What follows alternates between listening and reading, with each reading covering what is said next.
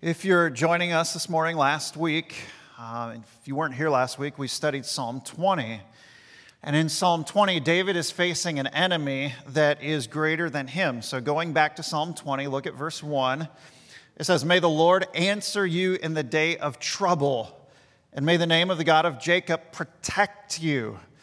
David was facing an enemy, and the prayer that is being offered on behalf of David is for God to protect or deliver him from that enemy. Now, down in verse 5, we see an important motive that is accompanying these prayers. Verse 5 says, "May we shout for joy over your salvation or your deliverance." So please protect us, please deliver us. And we're asking that we might be able to shout for joy when your salvation comes. And in the name of our God, we want to set up our banners. So the idea here is that when the war comes, the victory banners would fly because God delivered them from the enemy. And their prayer is, on the front end, that they would be able to set up those flags, let them blow in the wind. But those flags would not have their own name on them. In other words, it isn't their strength that got them through this battle. The battle belongs to the Lord. So the victory belongs to the Lord. The flag is a testament that God brought us through this, and He won the battle. So in verse 7, the psalm gets really to the heart of the issue. In verse 7, the question is, what are you going to trust in? So verse 1, please deliver me. Verse 5, we want you to get the glory, God. Verse 7 says, this is how you have to proceed. This is how you're going to trust. And so verse 7 says, some trust in chariots and some in horses, but here's the worshiper saying, we, in this moment, when we're facing the enemy, needing deliverance, we're going to trust in the name of the Lord our God. So their confidence now, in Psalm 20, for being delivered is a confidence that is not placed in themselves. It is a confidence that is placed in God. And last week, my encouragement from the psalm was, as you are facing the enemy, and our enemy is sin, our confidence can be that God is great to defeat sin in our lives. We can trust Him. And where that sin is defeated, that battlefield where the war is fought, God's banner is raised up, and we say, He gets the victory. Look what He can do. Come to Him, because look what He can free you and deliver you from. We don't say, as the people of God, we do not say, I just need to dig deeper. I need to find strength within myself to live a victorious life. That is not the Christian life. Instead, we see God, Almighty God, and we trust Him alone to deliver us from sin, and we pray that He will do it for His glory. And when it's for His glory, it's like this amazing beaming light that we're attracted to, and we're saying, we want more of that to shine through our lives. So this morning, it would be good for us right now to think, what sin in my life needs to be slain? What do I want the warrior God to show up for and take out his sword and say, that sin needs to be put to death, but I can't do it.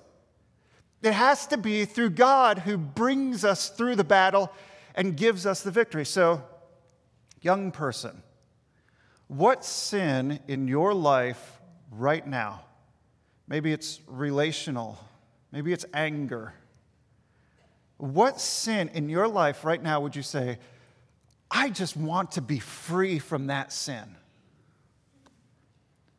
Ladies, what sin is it right now that you feel like is just got a foothold on you and you're saying, I want that sin to be put to death? And men, what is it in your life right now where you're looking back over this last week and you're saying, I can't dig deeper. There isn't anything to dig deep into in myself. So God, I don't have anything left. I want you to put that sin to death. All right, have that in your mind. And what's been an encouragement for me, I probably benefit the most from this.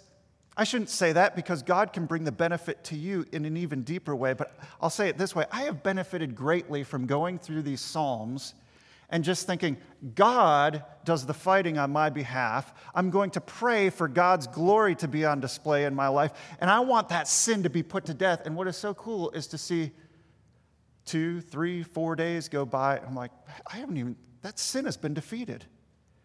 And then I go to the flagpole in my heart, and I'm like, raise the flag. God did that. That is awesome. Whatever's going on in your life, if you can bring in one thought this morning and you're saying, I want that sin to be put to death, it would be good for you to have that in your mind right now. So over and over again, we're saying, God, that's what I'm praying for deliverance for. So the big idea for this morning is simply this. Christian, pray with confidence that God will deliver you from sin. Sometimes I think we over-theologize things. And does God want you to put away sin? Yeah. Does God want his people to have victory over sin? Yes. Does God say, I'm here to help you slay that sin? Yes. All right, so very practically this morning, let's just think what's true. I can come to Almighty God and I can pray with confidence that God will deliver me from this particular sin. Okay, so Psalm 20 and 21, they go together. We could preach them in one sermon, but we're doing them in two. Psalm 20 was the prayer of petition as David was facing the enemy. He was going into this battle. Psalm 21, as we're looking at this morning, is the prayer of praise where David is able to look back and see, God, you did it. Psalm 20, facing the battle. Psalm 21, looking back and seeing that the battle has been won. And we see really the hinge at the end of 20, verse 9, which says, O Lord, save the king. May he, that is God, answer us when we call. And now Psalm 21, verse 1, there's a shift that happens. To the choir master, a psalm of David. O Lord, in your strength the king rejoices, and in your salvation how greatly he exalts. So the end of 20, God, please hear my cry. Beginning of 21, he's heard his cry and he's answered it. So now we get to see the joy of God defeating sin. All right, so point number one to the sermon as we look at Psalm 21 is there's joyful confidence in the strength of the Lord. There's joyful confidence in the strength of the Lord. Now, verse 1 starts off with two statements that are parallel in nature. Verse 1 says, in your strength, the king rejoices. And in your salvation, how greatly he exalts. And so you see those two parallel statements. You see rejoicing happening, and then in the second phrase, you see exalt with a U happening. Some of you might not be familiar with exalt. What is that? We know what rejoicing is, but exalting is for your soul to be lifted up in joy or in elation because of a victory. So we could say it this way. Last week, the Detroit Lions spent the week exulting in their preseason win over the New York Giants. And they exulted so much that they lost yesterday, all right? But they were exulting. They were gleeful. They were elated that they won last weekend. What is it that David is rejoicing and exulting about? Well, specifically, David tells us that he is rejoicing in God's strength in statement number 1. And then in statement number 2, it's in your salvation. Now, in verse 2, David says, you have given him his heart's desires. So out of his strength and out of this deliverance that has happened, God has heard the prayer of David, and David, or the king, is saying, I have been given my heart's desires. That was a prayer that was happening in Psalm 20. So look back at Psalm 20, verse 4. May he grant you your heart's desires and fulfill all your plans. Was that prayer answered? Was the enemy defeated? The answer in 21 is yes. And what God did now brings joy and exaltation. David sees God as being victorious. Have you experienced this joy? I think many of you have. You've experienced God's strength freeing you from sinful habits or sinful thoughts. And there's joy. Some of you could give testimonies of where you've been in the past and how you've petitioned God over and over again because a sin dominated your mind or dominated your life. And through your prayers, God delivered you from that sin. And you look back and you say, God did that. There's rejoicing because as a prisoner is set free, not because he was able to bend the bars back, but somebody came in and delivered him, you felt as though, and you experienced as though God came and delivered you from that sin and brought you out. Do you see God answering these kinds of prayers in your life? If you have, you know that there is joy. Some of you might say, I don't see that. I just don't see it happening in my life, and I want to see it. Let me give you 4 possible reasons as to why God might not be bringing deliverance or why you might not be seeing God bring deliverance. Number 1, you might be cherishing sin in your heart. Psalm 66, verse 18 says this, if I had cherished sin in my heart, the Lord would not have listened. Also, think about this, especially husbands. 1 Peter 3, verse 7, likewise, husbands, live with your wives in an understanding way, showing honor to the woman as the weaker vessel, since they are heirs with you of the grace of life. Well, what might happen if I'm not honoring my wife and dwelling with her in an understanding way? So that your prayers may not be hindered. You see, it's God's prerogative to look at our lives and say, man, if you're not walking in obedience and taking care of the daughter of God, why should I be giving you deliverance? Perhaps there's something there where God is not hearing your prayer because of cherished sin. Second, because of lack of faith. God might not hear our prayers because of lack of faith or might not answer them. Hebrews 11:6, without faith it is impossible to please him, for whoever would draw near to God must believe that he exists and that he rewards those. He rewards them with deliverance at times for those who seek him. Third, might be a lack of actually praying.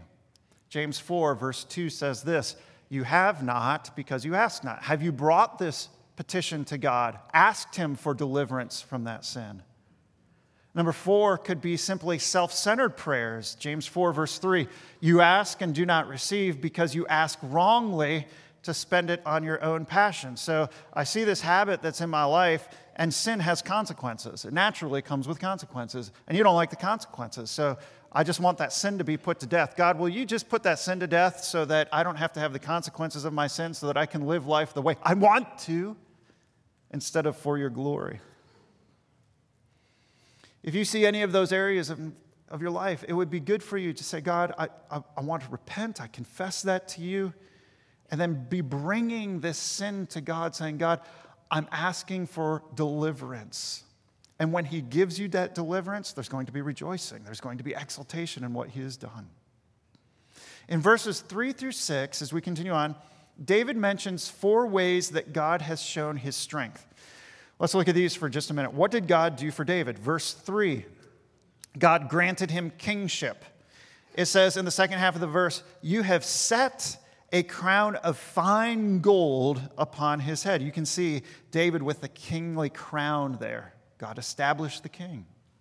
Verse 4 says that God gave him eternal life.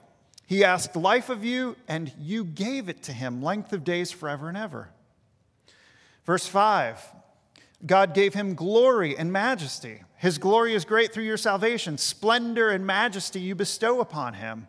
And then verse 6, God gave him gladness of joy. For you make him most blessed forever. You make him glad with the joy of your presence. So God was close to him, and that was joy. So only God can do these things. Only God can make a leader. Only God can give the life that is needed to the leader. Only God can give glory to him and be present with him. That's what's happening in these first few verses. And you might say, okay, so how do we contextualize this in such a way where we get the principle of it and we cross the bridge into application for today? Well, let's keep thinking about the Psalms. Last week I told you that this is a royal psalm. It's about the king. And there's two important truths about royal psalms. Number one is this: the king's success is a gift for the people. The king's success is the success of the people. So going back to the Detroit Lions, this last week I saw an article online that says the Lions are contenders for the Super Bowl this year. Can you believe that? I don't know. But they said it online. All right, so let's go to January, and let's say they make it to the Super Bowl, and you've been given tickets. And you are on the 50-yard line, and the place is just amped up, and it's the fourth quarter, and we're down by 4 points. So we need a touchdown. And there's 15 seconds to go, and Detroit is on the 30-yard line, and the place is just rocking because we want to see a victory take place. And so their quarterback, whom I can't remember, I remember Stafford, but not the guy that's here now. Anyhow, you know who he is. The play takes off. He drops back. Wide receiver goes to the end zone.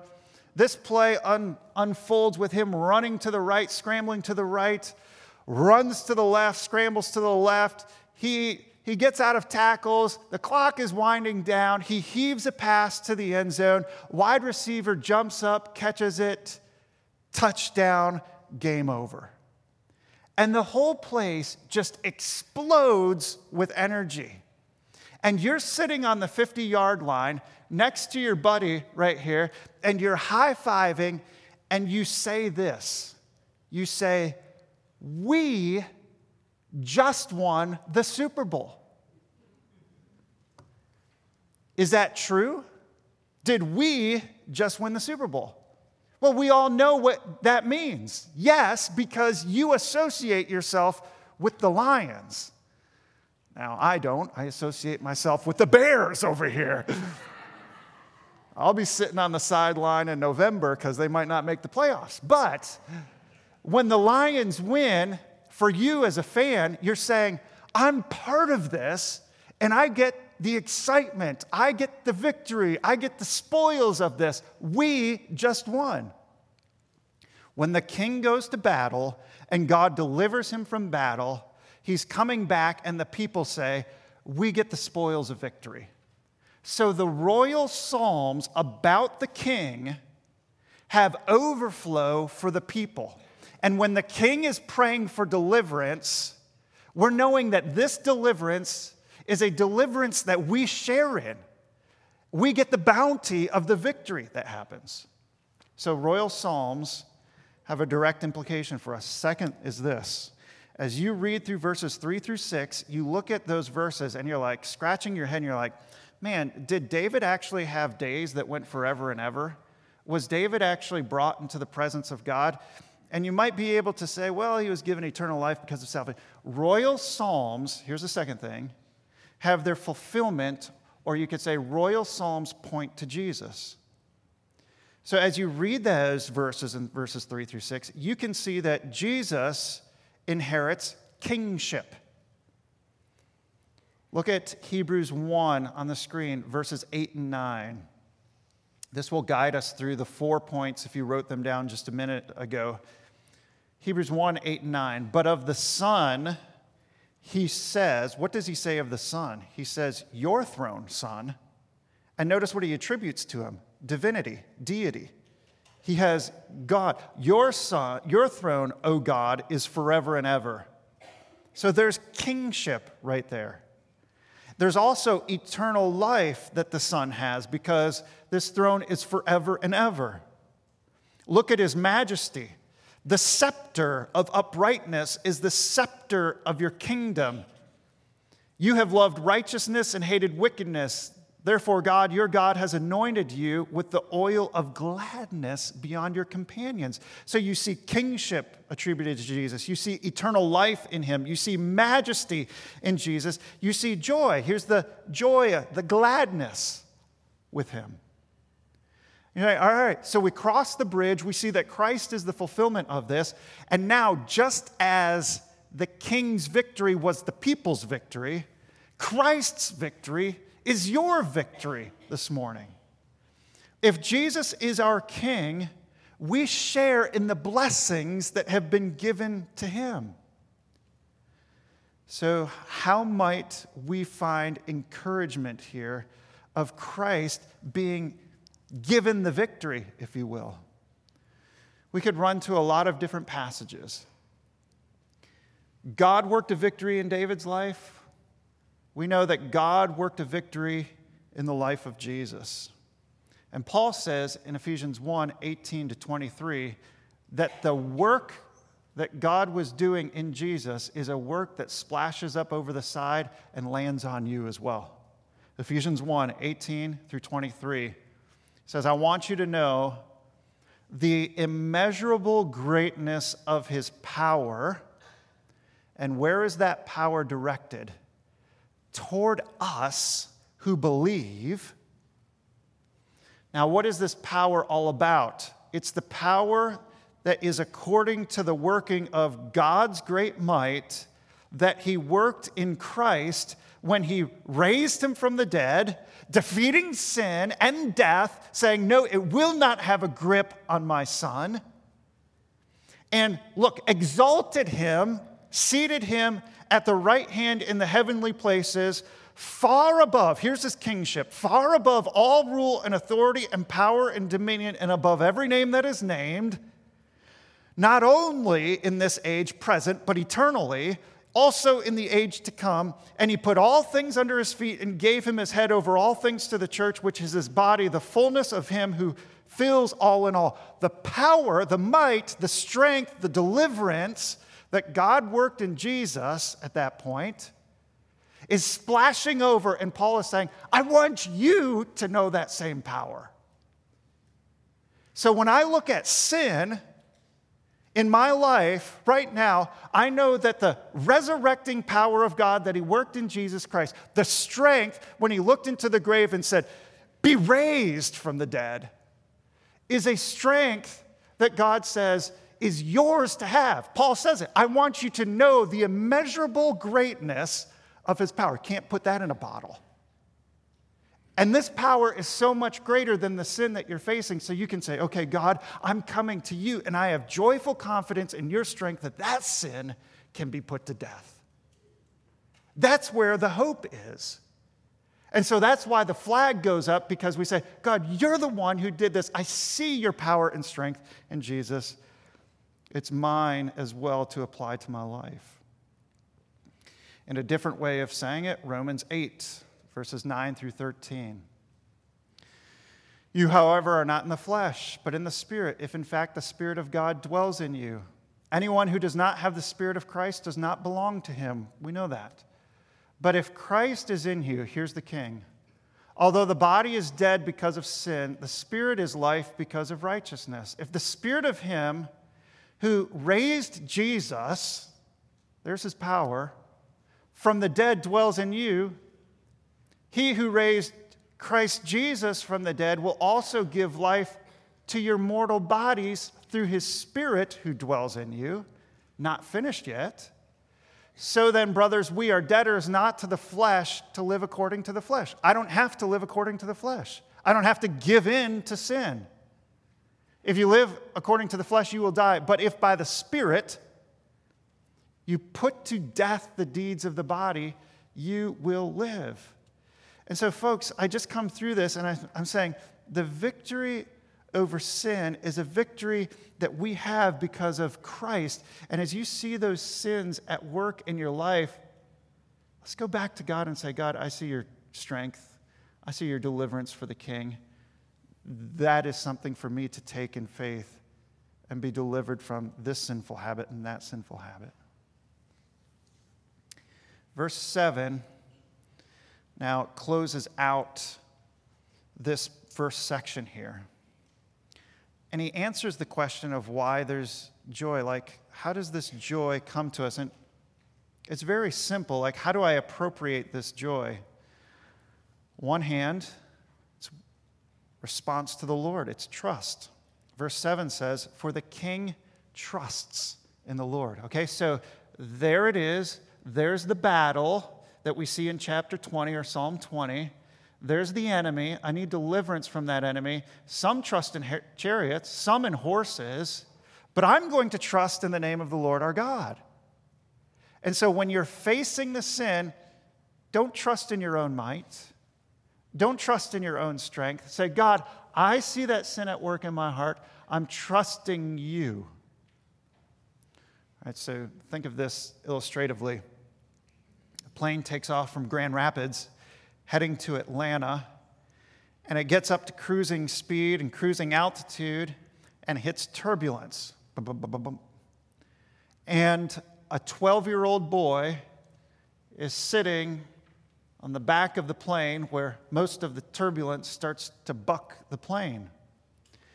And he looks out his window and sees the ground 30,000 feet underneath of him, and he starts screaming. And he starts looking for parachutes. And he doesn't see any of that, but in his mind he's saying, I can't trust this plane. I have to do something about this that is getting to me. And so the screaming, the moving around, the searching for parachutes, eventually he starts making his way for the door. I got to get out of here. The pilot comes out of the cockpit and is able to stop the man. He gets him back into his seat. And he says to the young boy, young man, I've made this trip to Atlanta over 4,000 times over the past 25 years. And I'm telling you that I know how to get there. Don't jump. Trust me, you don't have to do this in your own strength. I am the one that will get you through. You can't see the cockpit. You can't see all the instrumentation that I have. You can't see how far we are from Atlanta. But I know everything about this trip. And I've proven it over and over again to be able to land the plane in Atlanta even when we face turbulent air. So, young man, you have two options at this point. Sit down and trust me to get this plane there, or you can try to jump. And so the boy wisely sits down, trusts the pilot. He takes the pilot at his word and obediently follows his instruction. And the pilot brings him through that turbulent time and lands the plane. Some trust in chariots, some in horses, but we trust in God. He is our pilot. He is the one who can bring the deliverance for us. And yet, it's not simply trust on our part, because if you look at the second half of verse 7, we see God's part. Through his steadfast love, through the steadfast love of the Most High, he, that is the individual, will not be moved. He won't be conquered. So this is steadfast love. This is that kind of love that is unwavering, committed. I'm going to love you no matter what happens here. I'm going to do my part. It's covenantal love. So to go back to the plane, the pilot comes out and he doesn't say, young man. He says, son, you know me as father. You know what I've done over the years. You know that we're in relationship with you. You can trust me to get you to Atlanta. I'm your father. I'm the pilot of this plane. So, Christian, God is mighty to deliver you from sin this week. Trust him. God loves you. Trust him. If you're a young person who says, God, I trust you, I trust your strength, I trust your power, I trust your promises, I trust that you will deliver me from sin, God will bring you through that sin and give you victory over it. Woman, you go into your prayer time, say, God, I trust you right now with the outcome of the season of life. I don't have control over this, and my temptation is to give in to fear. My temptation is to sin. Man, you see that sinful habit and you're saying, I'm done, I'm tired of it, I'm sick of it, I want that to be put to death, or I don't like what I'm thinking or what I'm speaking. God, I need that to be put to death. Trust God. Bring it to God, pray about it, and God will deliver you from that sin. Verses 8 through 12, now we'll move through this quickly. My sermons tend to be long on the front end of my notes here. So we'll move through this. By the way, I'm on page 9 out of 11 here, just in case you're wondering. Second half of the sermon, we'll move quickly. There's joyful confidence in God's wrath. There's joyful confidence in God's strength. I hope you will go from here knowing God's strength is for me this week. And I hope you'll also know that there's joyful confidence in God's wrath. Look at verses 8 through 12. Your hand will find out all your enemies. Your right hand will find out those who hate you. You will make them as a blazing oven when you appear. The Lord will swallow them up in his wrath, and fire will consume them. You will destroy their descendants from the earth and their offspring from among the children of man. Though they plan evil against you, though they devise mischief, they will not succeed. For you will put them to flight. Look at this picture. You will aim at their faces with your bow. Pretty graphic words. And sometimes we don't exactly know what to do with this language. Here's God who's saying, I'm going to bring defeat to the enemy. For David, or for the king of Israel, think about the Assyrian army, Babylonian army, Philistines come in, they're pillaging villages, killing people right and left, killing children. You look at that and you say, man, they've got a hot place in hell. Because when you think about that, you're like, they've offended me in a deep way, especially if I'm a resident of that village or a citizen of that kingdom. They've offended my dignity. And here what we see in verses 8 through 12 is sin does not stop at an offense of human dignity. Sin is an offense against Almighty Holy God. It's an even greater offense against his holiness. It's an even greater offense against him in his dignity. God will bring justice. God will bring his wrath. And you notice all the tenses in verses 8 through 12. The Lord will, the Lord will, he will, he will, he will. Future, it's coming. He will do this. But right now, folks, there is a season of grace. If you're a non-Christian here, you need to know both God's strength to deliver, and you also need to know God's wrath to condemn. We all need to know that. God takes sin seriously. And so right now, God is not pouring out the cup of his wrath, bringing vengeance upon people. That will come. 2 Thessalonians 1, verses 5 through 10 says this: This is the evidence of the righteous judgment of God, that you may be considered worthy of the kingdom of God, for which you are also suffering. You're suffering right now.